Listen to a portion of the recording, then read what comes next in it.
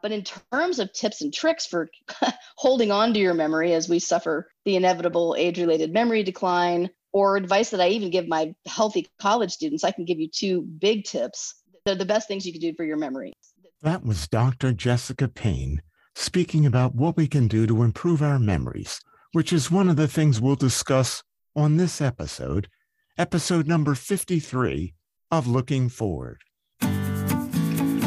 Welcome to Looking Forward, where we speak with experts about marketplace and societal trends, and most importantly, how they might affect you.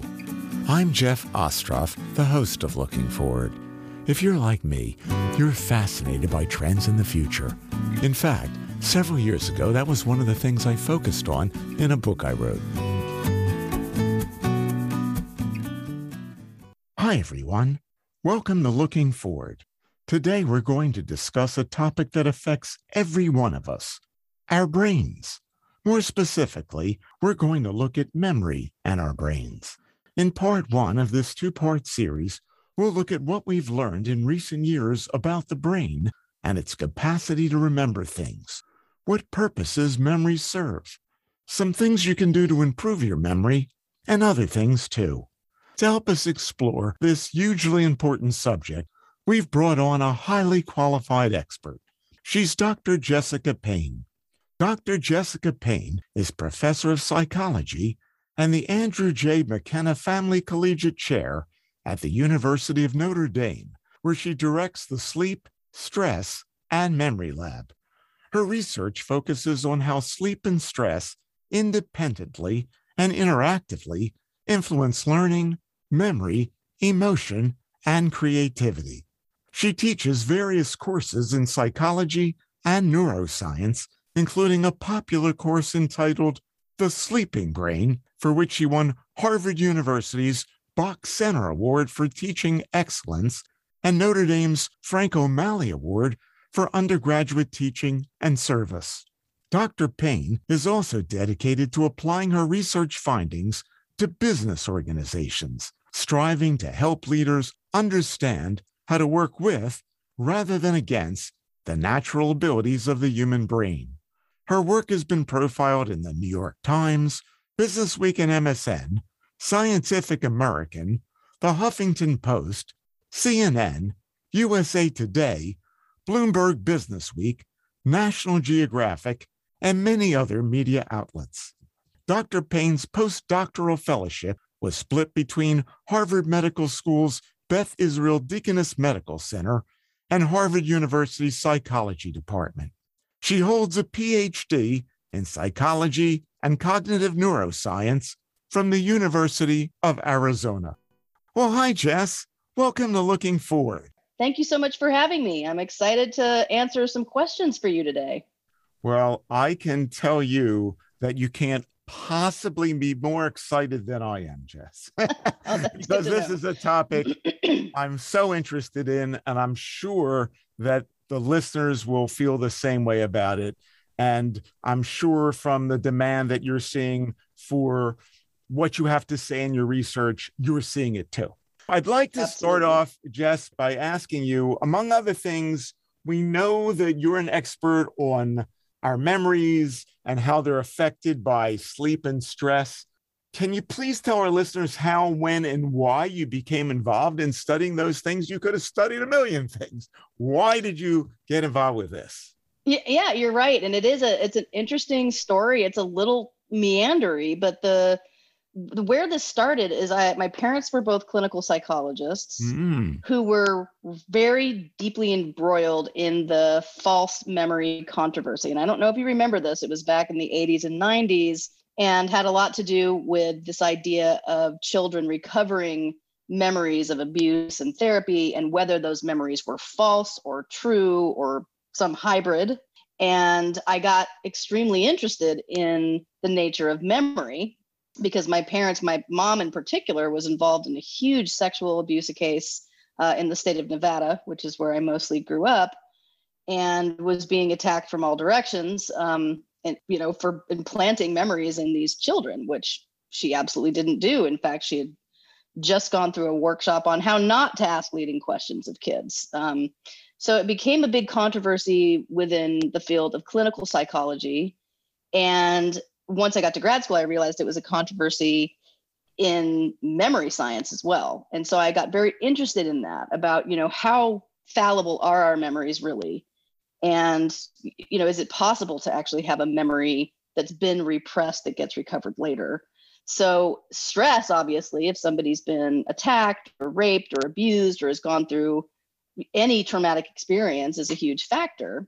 And so that's really how I got started studying memory, was through this interest in false memory that got expanded into understanding how does stress impact our ability to form memories and retain them in an accurate manner.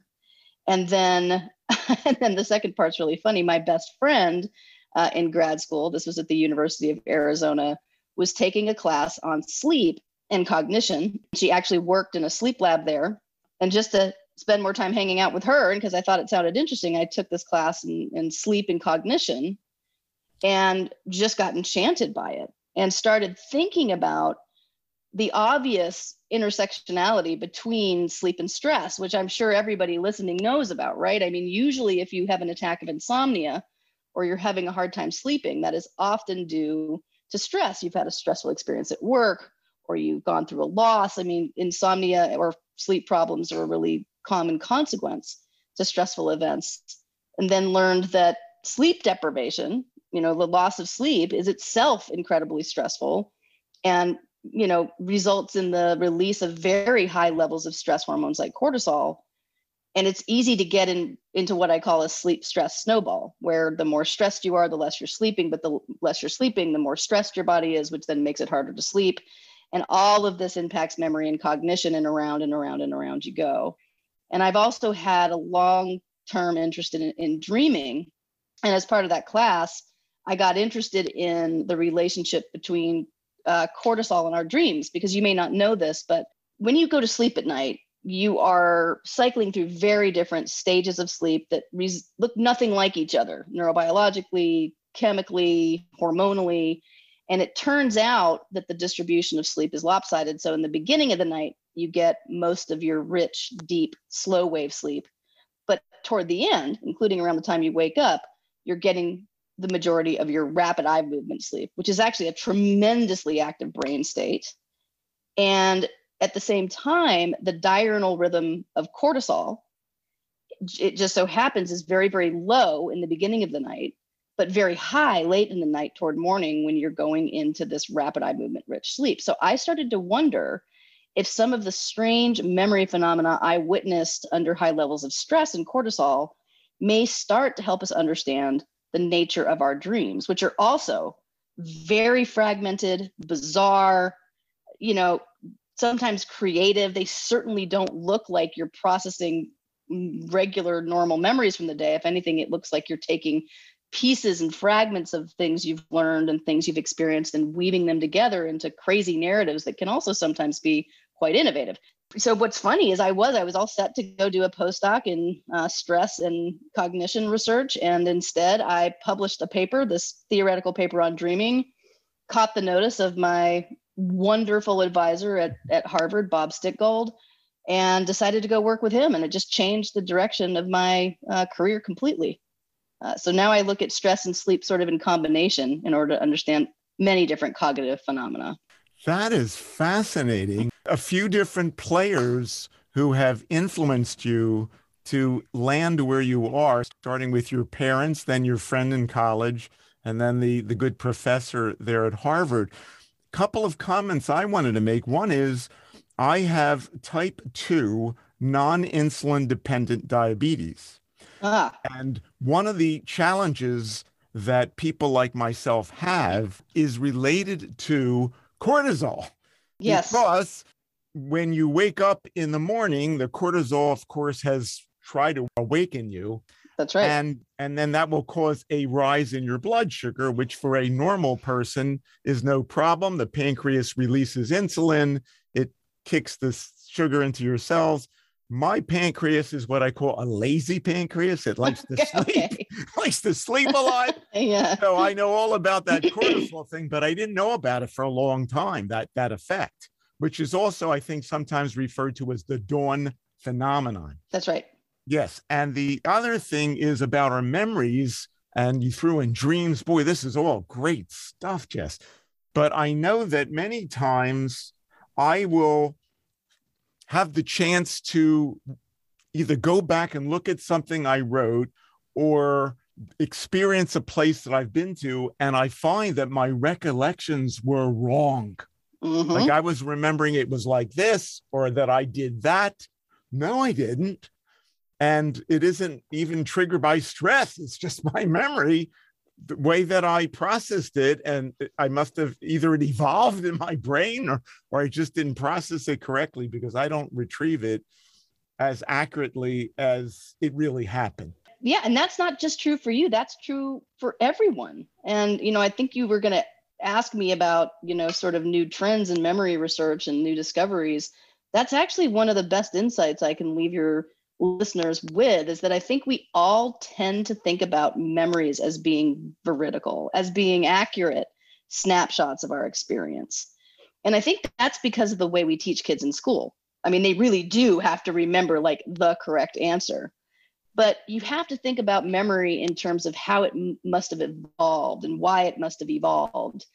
And I'm quite convinced, and I'm not alone amongst memory scientists, that memory, yes, it's obviously about recollecting the past, but it's much more about using what you've learned flexibly to predict the future.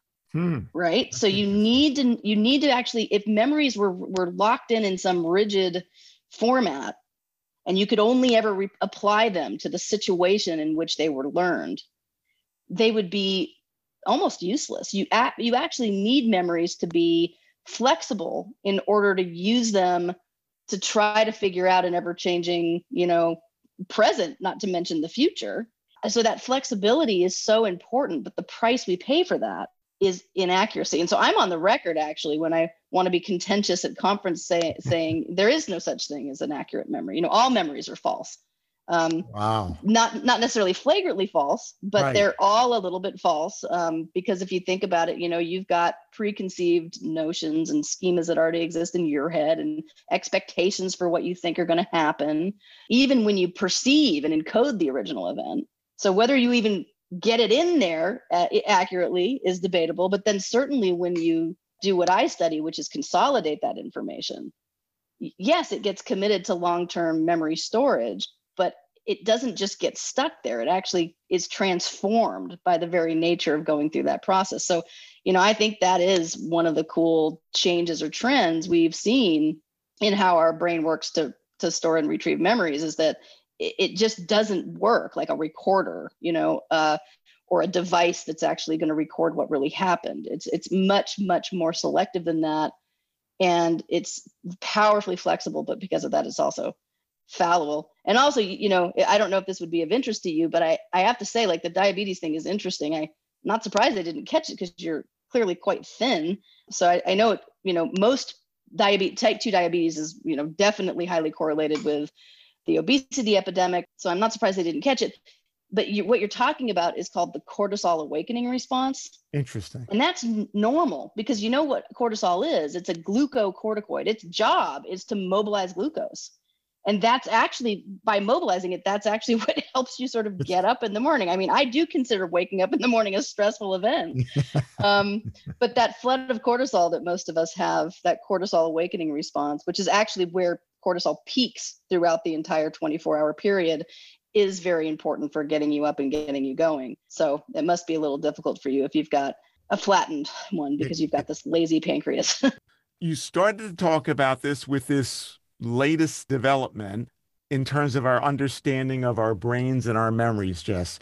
If you could do a little bit more of that, that is, give our listeners some sort of a snapshot view of what changes or trends have occurred in our understanding of how the brain works to store and retrieve memories over the past 2 decades, what we have learned. I'm talking now before COVID. I know it will overlap a little bit with COVID, but we'll get into COVID more specifically in a little bit. Right. Yeah. And on that, so that for me is one of the most insightful things about memory, is just really trying to understand it differently than the way we always have, which is, well, the goal of memory is to learn and record events so that you can retrieve that information later. And certainly that's useful, but it's mostly useful in the classroom settings that we're in when we even think about learning and memory. And yes, I mean, if you can imagine being old and in your 80s and being able to sit in the rocking chair next to your buddy or your spouse and, sort of reminisce about things that happened, that's nice too.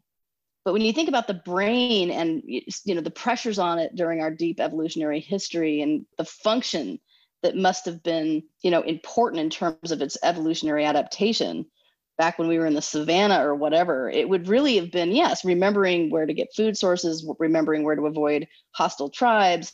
That's part of it. But it really does seem to serve a predictive quality as well. And one of the reasons we know that is because amnesics who have what's called bilateral damage to their medial temporal lobes. The hippocampus is a part of the medial temporal lobe. Like most regions in your brain, you have two of them, a hippocampus on each side.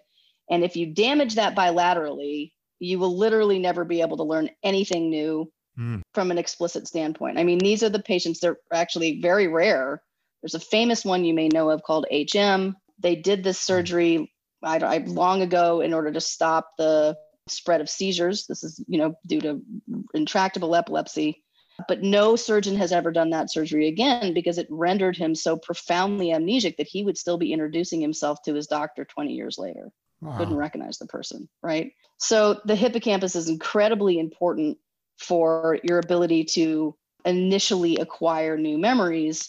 But then after that, other brain regions get involved to process and to store and to transform this information.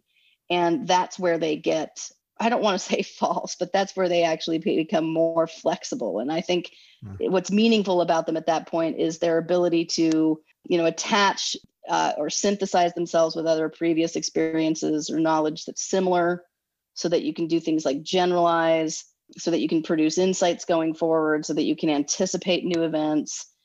And so what's interesting about these amnesic patients who have damage to the hippocampus on both sides of the brain is not only can they not remember the past, but they can't predict the future.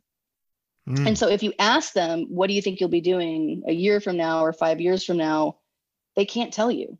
Wow. So the same damage that influences memory in terms of our ability to retrieve information has the same impact on our ability to think about the future. Wow. And so that was more evidence that this memory system is, equally, if not more important for the future than it is for the past. So that's, one of my favorite advances. Let me stop you for a second. So this is new stuff. I mean, this is only like in the last couple of decades that we've learned this sort of thing. Absolutely. Yeah. I mean, because nobody thought to ask an amnesic patient to think about the future. It wasn't until we got modern day neuroimaging technology where you can have somebody lie in an fMRI scanner and do just about any cognitive task. And so now we know exactly what the brain network looks like when somebody is there trying to retrieve a memory, right? You get a lot of that hippocampal involvement, you get involvement in the parietal lobe, parts of the frontal lobe, you get, it's a brain-wide system. And because we've been using this technology for a couple decades now, we know what that memory retrieval system looks like, right? Like if I were to tell you, lay in the scanner and think about getting your driver's license or when you got married, if you did, that sort of thing. And so now we know that if you ask somebody to lay in that scanner and instead think about the future, like what do you think you'll be doing in 5 years, or what do you have to do today after you get out of this fMRI scanner, the network that they activate, it's pretty close to being identical. And so those are the things that have been pretty recent discoveries that I think made people start to think, so maybe memory is about using what we know to navigate this complex world, a complex social world, a complex world where you never know what's going to happen next, just as much as it is about recollecting the past, which then led people to start looking at amnesic's ability to do things like predict the future. So memory, maybe even more about the future than the past, is definitely something that has happened in the last couple of decades. I mean, it's certainly nothing I learned when I was even in grad school. And that and maybe other learnings about the brain and memory have been triggered by the fMRI, right? without question. And that just came about in the last 20 years or so? Yeah, 20, maybe 30. I think it became, it's extremely expensive because usually you're using machines that are at hospitals and doctors can charge a lot to insurance to use them. So we're always trying to sort of use them when they're, when they're not being used by clinicians, or, some places like Harvard have their own, for research purposes only scanners. And so it's become more and more utilized, where you're using technology to image the brain in real time when somebody's performing a cognitive task, like remembering an event, like speaking a second language, like solving a problem. So it's the first time that we've been able to peer into the brain while a healthy person is doing that. Because prior to that, there was really no way to do it. We couldn't see what systems and what brain regions would become activated when people were performing these tasks. We had to rely on, I don't want to say inferior methods, but different methods. And, you can do something as cool and as clever as plant depth electrodes in the human brain. So now you're getting into individual neuronal responses, right? Neurons are the cells that make up our brains. And you can actually put quite a few of them in there. But you can't do that to a healthy person. So the only reason you'd ever do that is if you're a neurologist, or a neurosurgeon who's trying to figure out the loci of seizures. But it's true, once you've got them in there, some real scientists will come in and do some experiments, but then you're doing it on, what's a disordered brain. And so fMRI has really allowed us to peer in, to look inside the healthy human brain while it's at work performing different cognitive tasks.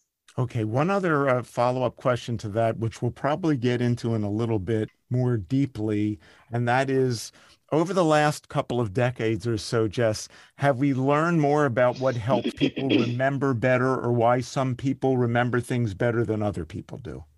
Absolutely. So I think we've learned more from these rare people who have what we call hypermnesia, which is the ability to remember things exceptionally well. They're also really rare. This is just a natural variation. You can think about a lot of human variables are normally distributed. So if you think of the normal or the bell curve, they'd be way out on the tail end. They're so rare that when you get a chance to study them, it's very interesting to do that. And so we've learned quite a bit from those people, because they tend to structure their memory very interestingly around dates. So the memory retrieval cue is often a date. So you could say, tell me what happened on September 23rd, 1982, and they'll be able to do that. Wow. But this is very, very rare. It's not normal. It's normal in the sense that it's the normal or the bell curve, but it's just so statistically rare. You don't find those individuals very often. And I think the other part of your question was not so much about the differences, but about what we can do to make our memories better. So there's no way you can make yourself one of those people. That's just, genetic variability that leads to really interesting memory systems. But in terms of tips and tricks for holding on to your memory as we suffer the inevitable age-related memory decline, or advice that I even give my healthy college students, I can give you two big tips. Yes. They're the best things you can do for your memory. And one is repetition, and the second is sleep. Yes. And, I can't tell you how crazy it drives me as a college professor walking across campus when I'm listening to students bragging about doing the opposite, right? So not only have they crammed for an exam rather than revisiting the material over and again through repetition, they crammed it all in at once. That's the opposite. But they've done this across a night of sleep deprivation because they're cramming for the test overnight because they've got to take it in the morning. And, I think it has something to do with the way people just love to wear their sleep deprivation as a badge of honor. Yes. It's this first one in, last one out mentality. On the college campus, I think it's this boastful, well, I worked harder than you, I'm more committed than you. And of course, I'm trying to disabuse everybody of this notion, because while that may help you do well on the test, you won't remember the information later. So what I tell my students is, if it's truly a class that, that you don't care about and you don't think you'll ever use again, fine, do that. But if this is a class that you're going to need to remember, or would make, say, med school or law school or business school or whatever you're going to do easier later on, then don't do it that way, because your brain isn't going to remember it long term. It's going to be a short-term phenomenon.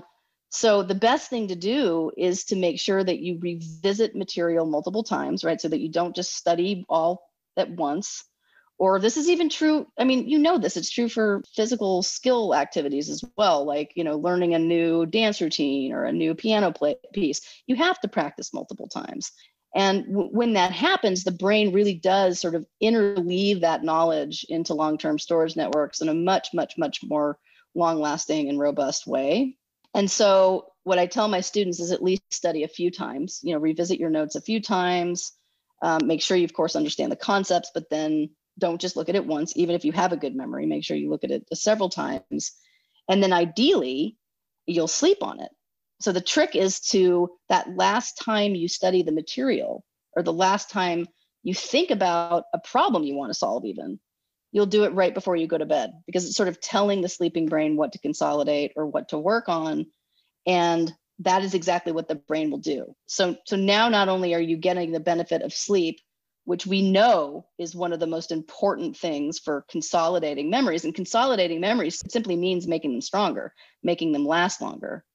And sleep does seem to be the gold standard champion brain state for consolidating our memories. Actually, restful wakefulness can do a pretty good job too.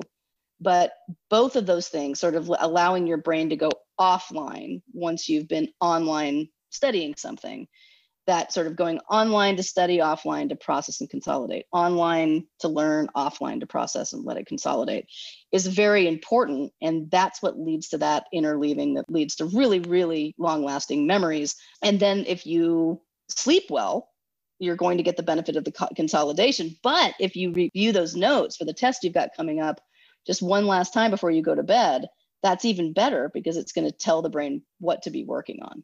Wow. So, and that's good advice for anybody who, wants to remember people's names or is trying to learn something new. Those are the two most powerful things you can do from a memory perspective. And that's why I'm driven so batty by, it's not just our college culture, it's corporate culture. It's every culture. Corporate. I was going to say, it's not college, not just college at all. Absolutely. Right.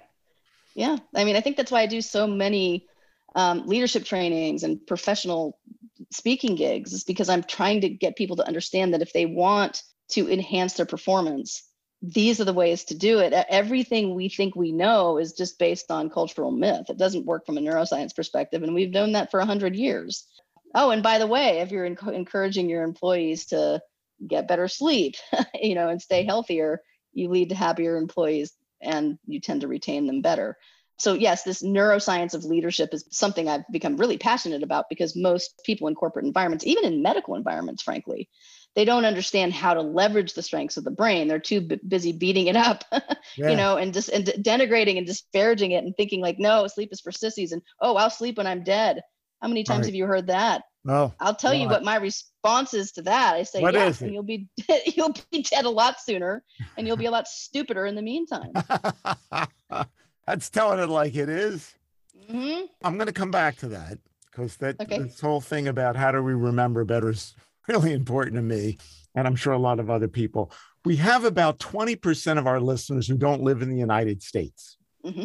I'm wondering, Jess, if you could say a little bit about how much of what you've spoken about already in terms of the newer learnings, the trends, our understanding of the brains and memory has paralleled what's been learned elsewhere. Maybe it even came from elsewhere. Mm-hmm.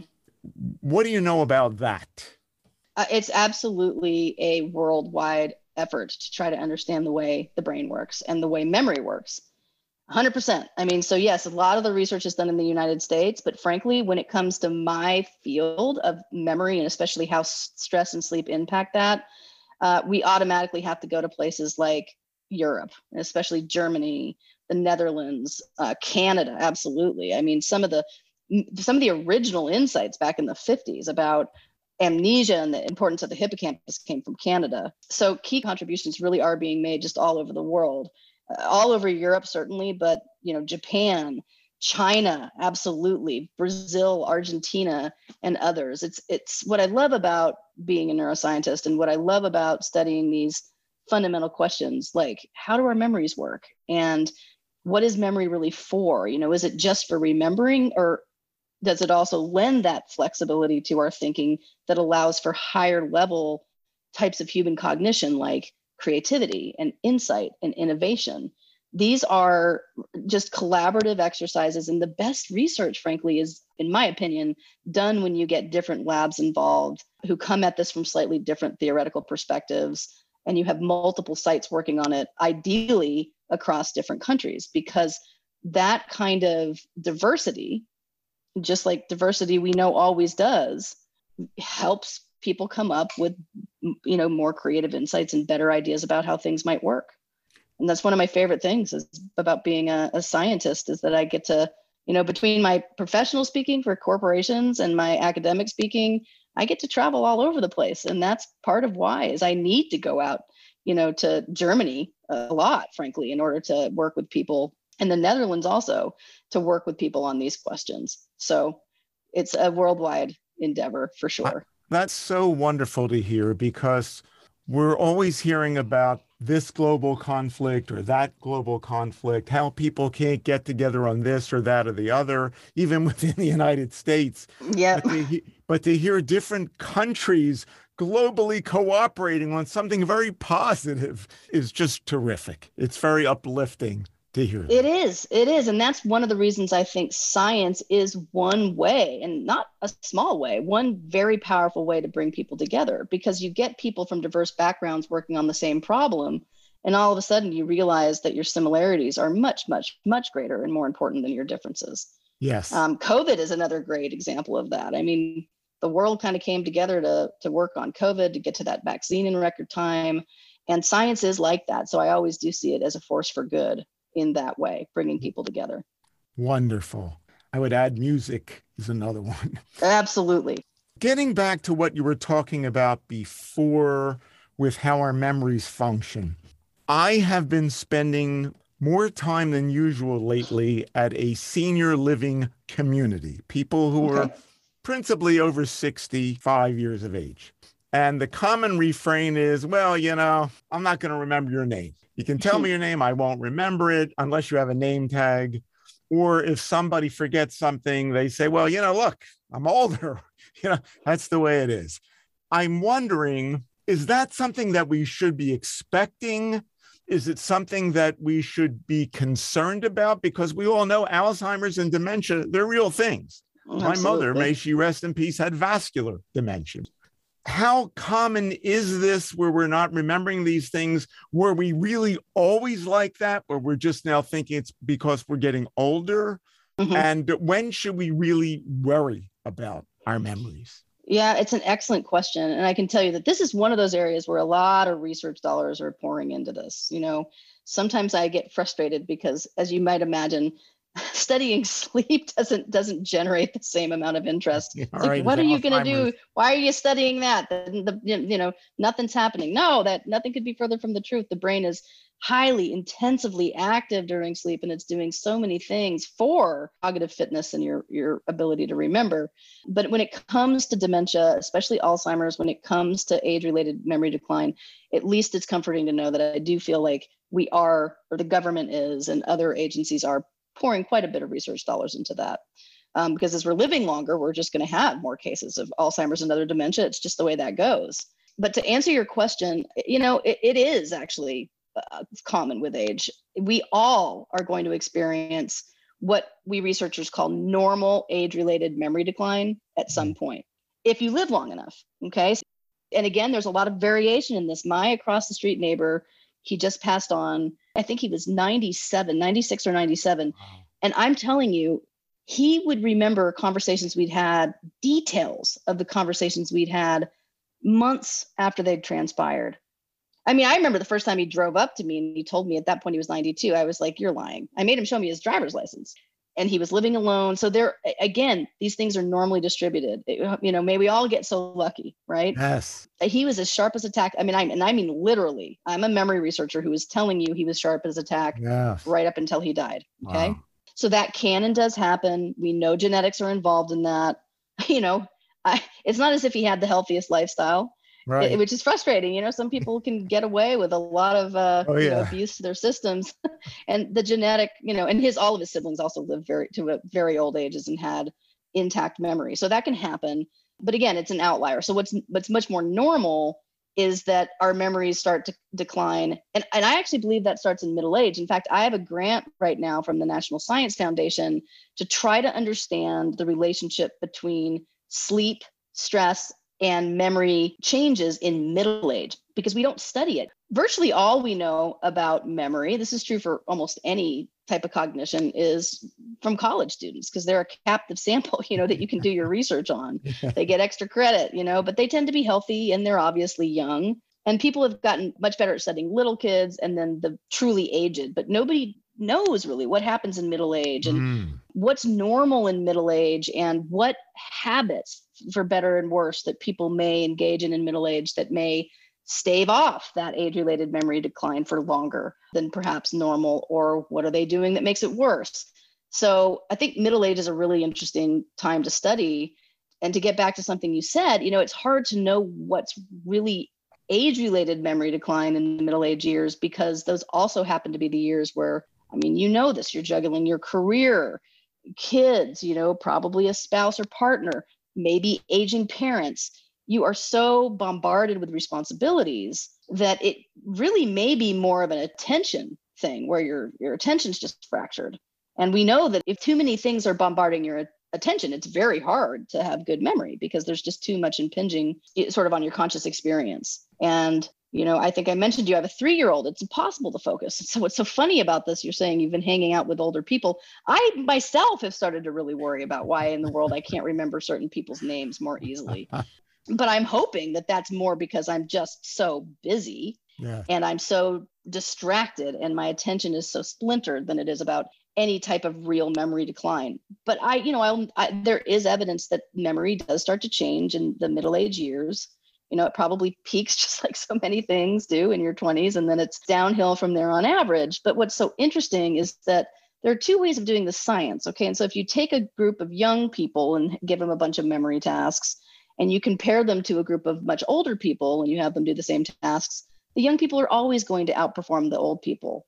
Well, with the exception actually of if you change the task so that it's less about memories, just straight up memory retrieval per se, and more about problem solving or integrating things, having insights, because older people have more experience. They tend to be much more discursive, in their purview. And so for one thing, I show in a lot of the talks I give that older adults are absolutely better at solving certain creativity tasks than younger students. This concludes part 1 of our 2-part series on the brain and memory with Dr. Jessica Payne. In part 2, we'll take a look at what are the telltale signs of memory issues we should be concerned about, how COVID is affecting our brains and memories, what advances we might see in our understanding of our brains and memory in the future, and what opportunities they might offer to those in the know. Thanks for listening to this episode of Looking Forward. I hope you've enjoyed it and learned something. I also hope that you'll tell others about our show. If you have any comments or ideas for future episodes, please contact me at my website, jeff-ostroff.com. That's JEFF-Ostroff,